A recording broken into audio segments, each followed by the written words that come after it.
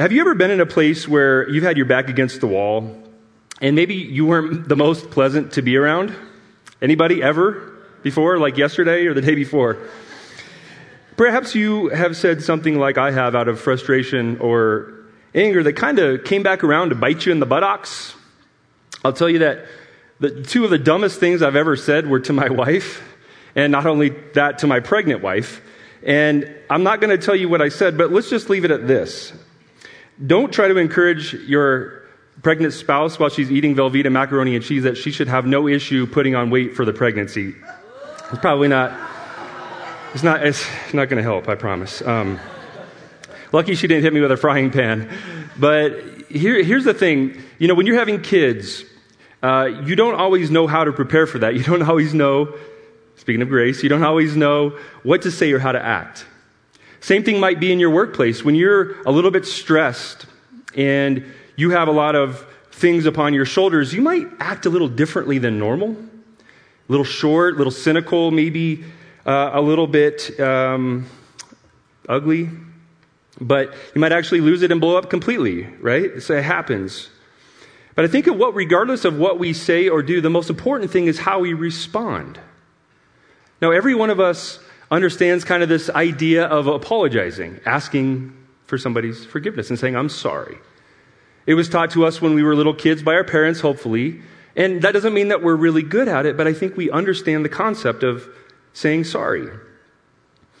There's a lot more to healthy relationships, though, than just saying sorry when we mess up. We're all kind of working it out as we go. We're making little improvements, hopefully, along the way. And there's a lot of resources out there to help us better understand what healthy relationships look like. But, of course, none more so than the Bible. And today, our dear friend Paul of Tarsus is going to lend us some heavenly counsel and some wisdom that I think is really going to benefit us all a ton in our relationships. So, when you become a new believer, when you have fully surrendered your heart to Jesus and made him Lord of your life, your life changes in a moment. Specifically, your eternal life, right? You have changed the trajectory of what will happen with your soul and your spirit for time forever in the future. But rarely does your lifestyle change in the exact same moment. Before we were disciples of Jesus, we're essentially working toward our own end. We're making decisions based on our own discretion, what makes the most sense to us. And it's kind of a self-serving attitude. Now, does that mean that non-Christians can't be gracious and loving and kind and do great things? Of course. But becoming a true disciple of Jesus means that we have a new boss calling the shots. And it's no longer living to please ourselves, it's living to bring honor to God through biblical living. And so today we're going to look at the third chapter in the book of Colossians. Now, in this letter, Paul is writing to the church at Colossae, and it's appropriately titled, Living as Those Made Alive in Christ. And what you'll see in these verses is a case where Paul's sort of redefining what Christian living looks like and how we're supposed to live when we're all in with Jesus. It's healthy spiritual living, I think, is a great way to say this.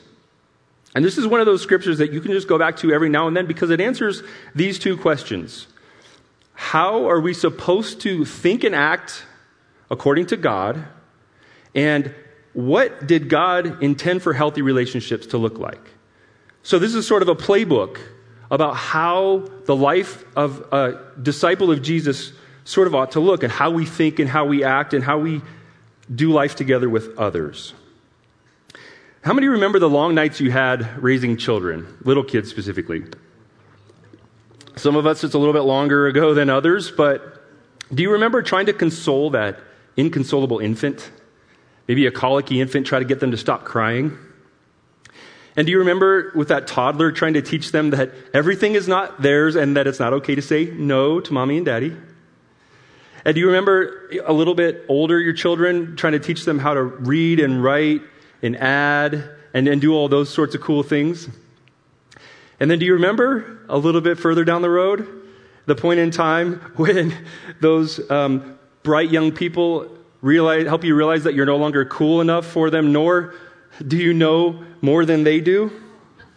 And they're a little bit smarter than you. At some point in time, we all think we know everything. We think we have it figured out. And you might be saying to me, Brian, well, how do you know? You only have 3 little kids under 8. Well, interestingly, some number of years ago, 16 or 17 years ago, my mother passed away, and I took custody of my younger sister, who was 14 years old, and she was clinically bipolar. And that taught me a lot. Most of all, it made me realize that I had really no idea about how to raise a kid, let alone a bipolar teenager. They're going to make their own decisions. We can love them, guide them, direct them, but they will ultimately become an adult, and they will make their own choices. And so sometimes it's difficult to process that. But there's a process that Christians go through, and it's called sanctification. And the way God talks to us, the way he exhorts us, is much like a parent teaching a child. Many times with our little ones, it's 2 steps forward and 1 step backward. And it takes a lot of patience to raise children, and it takes a lot of patience from God to sanctify us. That means to make us more like him. And I think it's to be expected with us that we might take several steps forward, and then we might take some steps backward. It's a process, and it takes time, and it takes understanding. Are there real-life examples of little kids who are just consistently gracious and diligent and listen really well and always do what their parents ask? Not in my house, and not me, but I mean, we have some good kids, but by the same way, when somebody gives their heart to Christ, it's a journey. And there are some that have a radical transformation, some whose lifestyle does change dramatically pretty quickly, but for others of us, it's a process from the moment we submit our lives to him to the day that we leave this earth. But Paul, speaking here in this book of Colossians, is pretty clear about clean living. So at the onset of this letter, Paul begins with 2 words. He says, since then. Okay? And if you're familiar in the computer programming world or sort of the science world, you know that if-then statements sort of mean, all right, if this scenario happens, then this scenario will happen. Or if this is the situation, then do this. And so he follows this introduction with this sort of phrase, do this. Okay, saying, since then, do this. Well, here's what this means. I want to start in Colossians 3:1 and verse 1 and 2. So he says, since then, and here it is, you have been raised with Christ. Since then, you are now a Christian, a follower, a disciple of Jesus. Set your hearts on things above, where Christ is seated at the hand of God. Set your minds on things above, not earthly things. And what I like to call this is positional thinking. So some of you think about your job. Maybe you're a worker or you're a manager. What are you thinking about when you're working? You're thinking about roles and responsibilities. You're thinking about culture. You're thinking about executing the game plan. You're thinking about management of people or tasks. Think about position in heaven. If you're positionally thinking about where you're going to be for the rest of eternity, what are you thinking about? You're thinking about the things of heaven, the kingdom of heaven, God's economic system. If you're at a Rockies game, what are you thinking about? Probably how the Nuggets are doing, I would guess. So,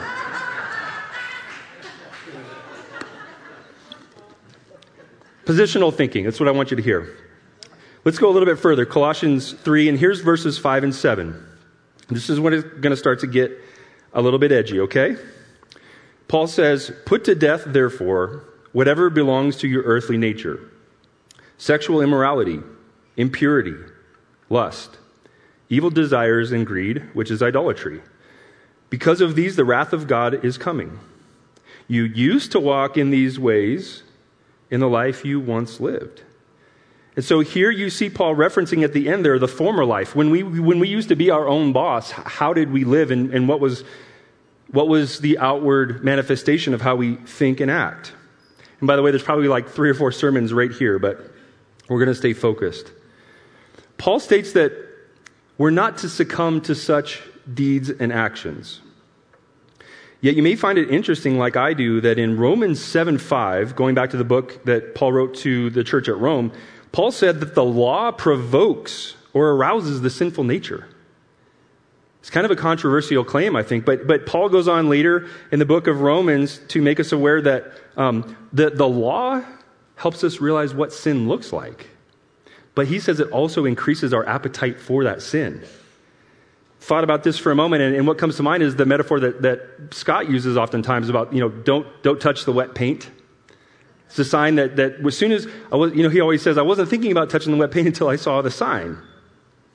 I think of it like this in golf. Phil Diaz and I got to play, and he will tell you, now that I made it okay to tell you that often I'll hit the ball left and right a lot of times. This just happens. But it's like being on the tee box, and there's water, and somebody says, hey, whatever you do, don't hit it left. You're like, now I'm going to hit it left. I wasn't thinking about that. Sometimes I wish that somebody would just say to me, don't hit it straight on this hole. Whatever you do, don't hit it straight, and then it might actually go that direction. It's kind of like don't step on the grass when they seed the lawn or they fertilize it, and you're just kind of like, we all have an inner toddler in us that just wants to defy authority. Don't know what it is.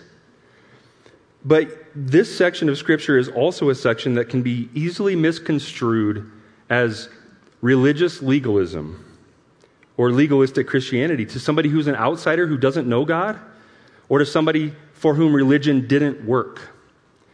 It looks like a list of do and don'ts, and it's not up there anymore, but I think there's at least two very important reasons that Paul writes this exhortation, and one is because the reality is sinful thoughts can pollute our hearts and our minds. Here's what that says. Unfiltered and uncontrolled sinful thinking corrupts the purity of innocence. Everyone of us was born with the innocence, just like Adam and Eve were in the garden. And that sinful thinking, that sinful actions corrupts that innocence. It wreaks havoc on the way that we love and value ourselves, and it wreaks havoc on the way that we love and value each other. Speak about pornography for a minute. It's not always the easiest subject to talk about, but it's very important to talk about. One might argue that it doesn't hurt anybody, so why does it matter? Well, years ago, one of the greatest defenses of the negative mental and emotional impacts of pornography that defenses for me was when a friend told me, it might have even been Scott, they said, listen, that person who becomes the object of our lust and desires, that's somebody else's son or daughter. And then it impacted me then. And then, of course, when I had kids, it impacted me far more greatly. I don't want people thinking about that way about my kids. But even more importantly, the person that may become the object of our lust is a child of God. That soul doesn't belong to you. It belongs to Him and the soulmate for which He called that person to be united. And so it's challenging, but Paul understands the impacts of things like sexual immorality and lust. Now, there's certainly inward sins that manifest in our private lives, in our thought lives, but there's also those sins which materially impact externally the lives of others. So look with me at Colossians 3:8 through the beginning of 9. Paul says, but now you must, he says, okay, got that far, but here's some more. You must also rid yourselves of these such things: anger, rage, malice, slander, and filthy language from your lips. And he says, to polish it off, do not lie to each other. So here's a second list, and it's not exhaustive, but it's kind of exhausting, because I crossed like 3 or 4 off of those just in one car ride to church in the morning.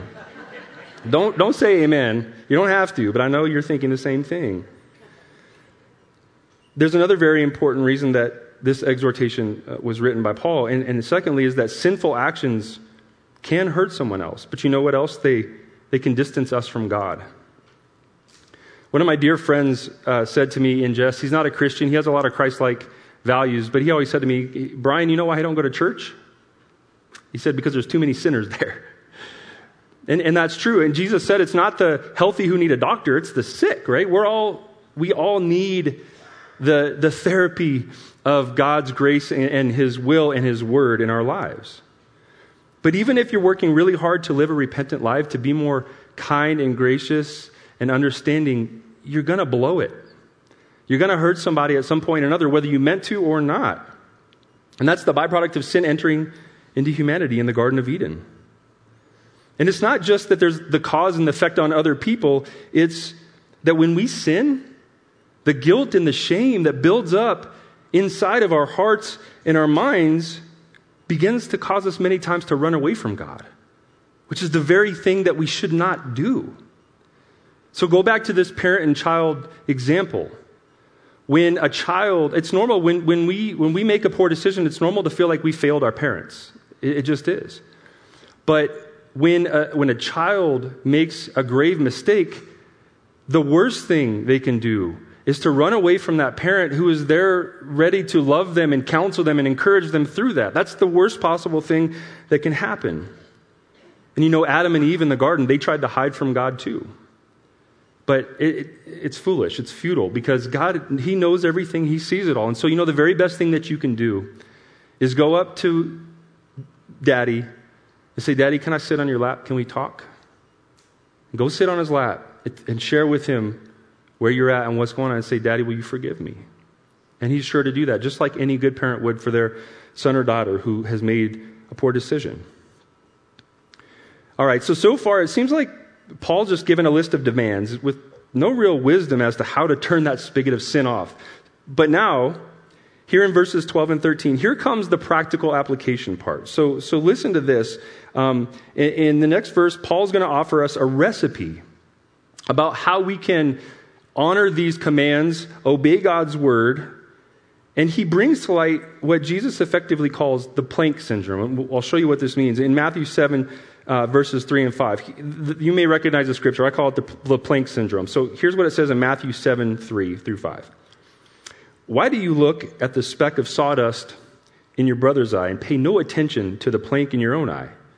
How can you say to your brother, let me take the speck out of your eye, let me document and bring to light the sin in your life, when all the time there's a giant plank in your own eye? You hypocrite. First, take the plank out of your eye, and then you will see clearly to remove the speck from your brother's eye.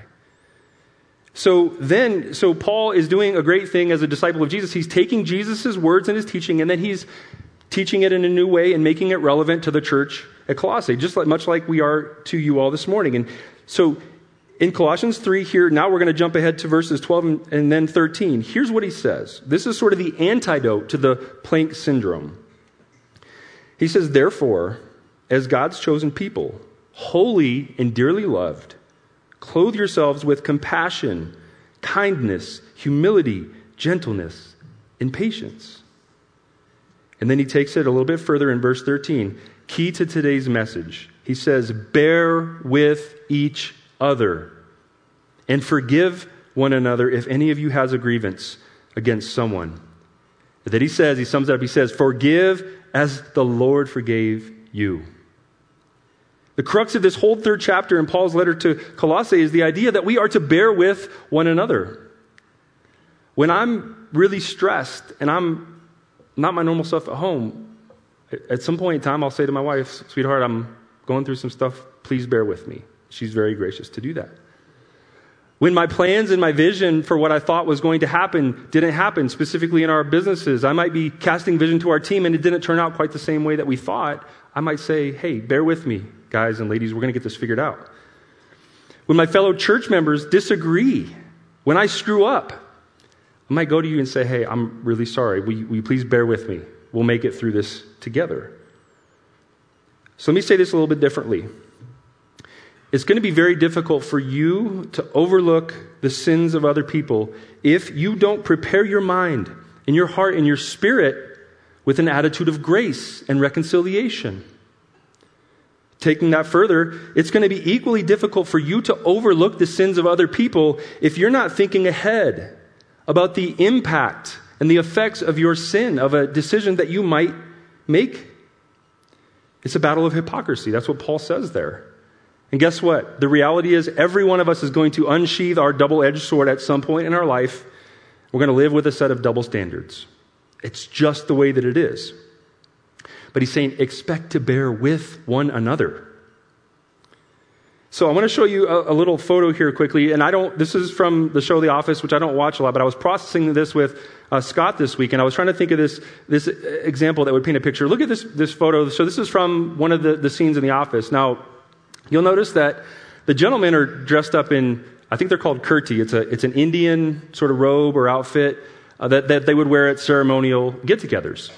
And the lady on the right is the girlfriend of the office manager, and she's wearing a cheerleading outfit. And what happens is Michael Scott, the office manager, he thinks they're going to a costume party. So he tells his wife, yeah, we're going to a costume party. Well, she shows up in a cheerleading outfit to an Indian dueli, which is, a ceremonial get-together. And so here's the thing.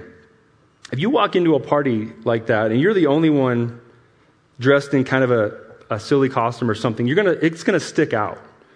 You're going to feel a little bit exposed. You're going to feel a little embarrassed and probably pretty awkward. That's normal. And that's what it feels like sometimes when we mess up. We feel exposed. We feel embarrassed. Whether it's a one-on-one sin that happens with one person or God forbid, it's happening in a large group, right? We feel exposed. We weren't prepared for that. And then now everybody can see that we look a certain way, maybe silly or maybe foolish. But Paul goes on to tell us in the second part of Colossians 3:9, and I'm going to insert, since then you have been raised in Christ. Now look at what he wrote. It says, you have taken off your old self with its practices and put on a new self, which is being renewed in the knowledge and in the image of its creator. Now listen, as a collective group, every single one of us is in the same boat. As a group of imperfect people and sinners, we're all in this boat. We're all trying to shed this outfit, this rain-soaked, drenched outfit, bearing the shame and the guilt of all of our past sin. We're all trying to get that off. Paul's saying, when you become a new believer in Christ, you're becoming new. So we're all trying to get this silly outfit off, if you want to call it that. We don't want to bear that burden. And that desire also ties in with Paul's appeal that we are to get rid of that old, stinky, worn-out, sinful attire and to strap on a new outfit. I was trying to visualize what would that new outfit look like. And the first idea that I had would be like a military uniform. We're all in God's army, right? We're all ambassadors of heaven. So I thought about this uniform. But then I thought, I don't think that's a good representation. You know what I think is a better one? I think of a purple robe. Purple robe of royalty. You know why? Because God sees every one of you as royal. This one's tough for me. He sees you as royalty. He says that you're a co-heir to the throne of Christ, his Son, the King of Kings. It's a new uniform. It's a robe of honor and royalty that's made in the image of Christ. And the mechanism that's making this happen is this Holy Spirit that's dwelling within us. That's a capital S spirit. We're all born with a spirit, like a lowercase s, spirit of our flesh and our personality and all those things. But then a new spirit comes in us. And I want you to think about a caterpillar becoming a butterfly. It's an example many of us have seen in sermon illustrations, but think about how does that happen? The caterpillar doesn't just nobody just grabs the caterpillar and then just starts turning it into the cocoon. That happens from the inside out. Metamorphosis. Something happens on the inside, produces an outward, manifestation, this cocoon, and then out comes the butterfly. It's a process. And just to forewarn you, when you take off that old and you pursue this new way of life, it's highly probable you're going to find yourself walking in to a world full of corruption, and you're going to feel like you stick out. You're going to feel a little bit awkward. It's like walking into that room with a tuxedo or a ball gown on, and nobody else is dressed that way. But don't forget that Jesus commanded every one of us to be holy and set apart. He said, don't conform to the ways of the world. Look, act, speak, love differently. So be ready when he's going to clothe you with this new outfit, that you're going to step into this world full of corruption, and it might look and feel a little bit awkward at times. It's okay. And ultimately, that consistent awareness of how your sin or poor attitude impacts others, that's the antidote for a world lacking peace and humility. Well, humidity today, but also humility. Before we wrap up and take communion, I want to take a quick moment and I want to jog our memories as well to Jesus' words in Matthew 6:14 and 15. And here's what Jesus told his disciples. He said, "For if you forgive other people when they sin against you, your heavenly Father will also forgive you. But if you do not forgive others' sins," look at it, "your Father will not forgive your sins." There's a clear requisite here, friends. And so just ponder for a minute, how did the Lord forgive you and me? Well, he clearly knows that we made some poor decisions. He knows it, despite maybe knowing better. And the bad news is that he is the judge and that he can pass judgment and say you are guilty. But you know what he does? He pardons us and he says, you know what? Through the blood of Jesus, I will declare you not guilty. I don't know that he necessarily forgets the sin, but he simply chooses to pardon us. And so shouldn't we be doing the same? There's a lot of opinions out there on whether forgiving sins means forgetting the pain of that sin, but here's one thing I'm very confident in. When you remember the hurt and the pain that somebody else's sin causes you, you will be a little more hesitant to make that same discretionary, action or error of omission or commission upon somebody else. And we're going to get ready for communion here, but I want to read this shortly to you. This is from the commentary section on BibleStudyTools.com. If you've never used that resource, it's really cool. And I don't know who wrote this, but I want you to listen to this about this scripture here in Colossians 3. We must not only avoid causing hurt to others, but we are to do what good we can to everyone. Those who are the elect of God, holy and beloved, ought to be lowly and compassionate towards all. While in this world, while there is so much corruption in our hearts, quarrels will sometimes happen. But it's our duty to forgive one another, imitating the forgiveness through which we are saved. Let the peace of God rule in your hearts. It's of His working in all who are His. Thanksgiving to God who helps us to be agreeable to all men. And here it is. The gospel is the word of Christ. Many have the word, but it dwells in them poorly. It has no power over them. The soul prospers when we are full of the scriptures and the grace of God. And Paul brings this all together in the last little section. He says, let the peace of Christ rule in your hearts.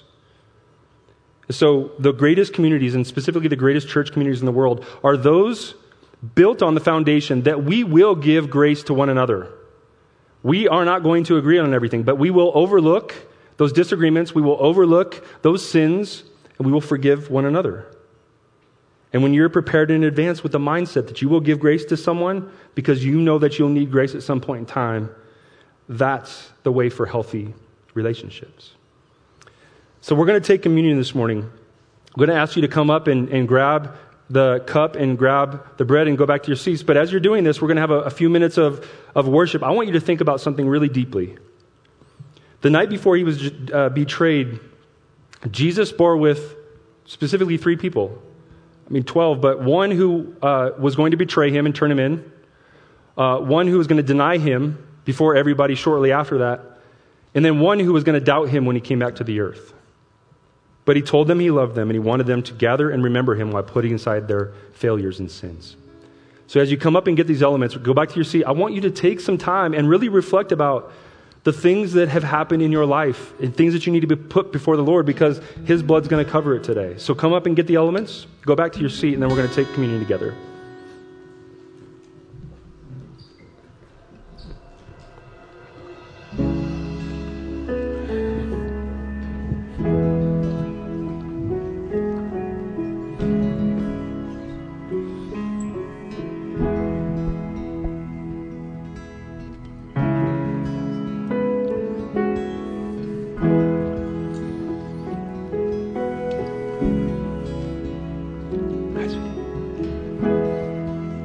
Is it hot? All these pieces broken and scattered, in mercy gathered, mended and whole, empty-handed but not forsaken. I've been set free. I've been set free. Amazing grace, how sweet the sound that saved a wretch like me. I once was lost, but now I'm found, was blind, but now I see. Oh, I can see it now. Oh, I can see the love in your eyes, laying yourself down, raising up the broken to life.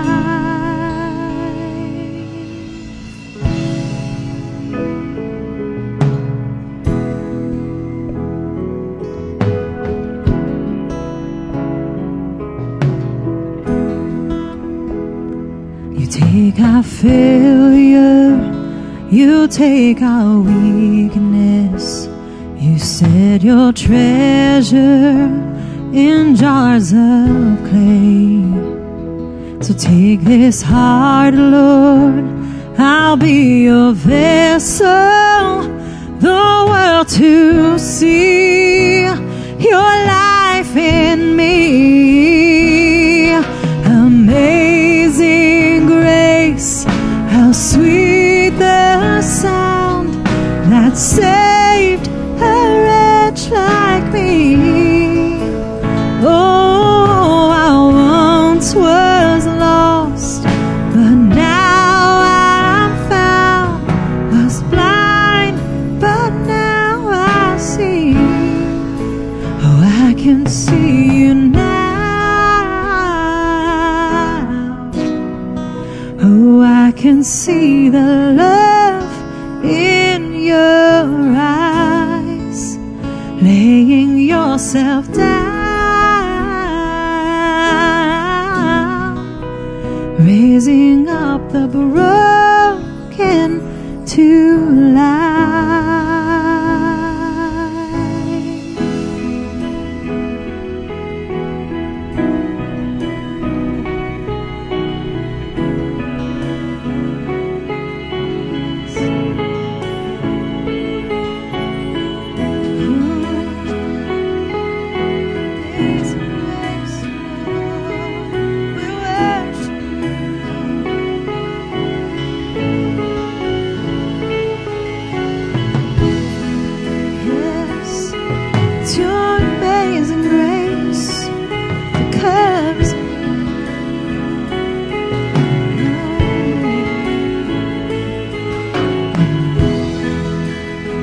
I was over there working it out with the Lord.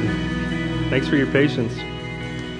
The night Jesus was betrayed before he went to the cross, he took some bread and he broke it to pieces. And he told his disciples, he said, my body is going to be beaten badly and it's going to be broken. He said, I'm going to do this for you. And so he says, I want you to do this often and you remember me. So let's take the bread together.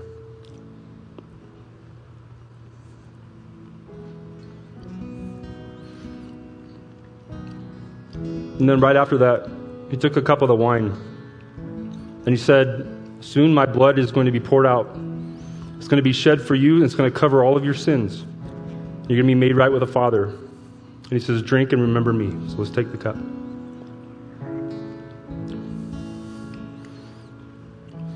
Father, thank you for loving us no matter what. Thank you for lavishing your grace upon us. Thank you for allowing us to be in your company and to have an eternal place, a home with you in heaven. Let your Spirit dwell with us, guide us, convict us, and comfort us. And let the church across the world be one of unity, of grace, and unconditional love. We celebrate you today. We love you. In Jesus' name, amen.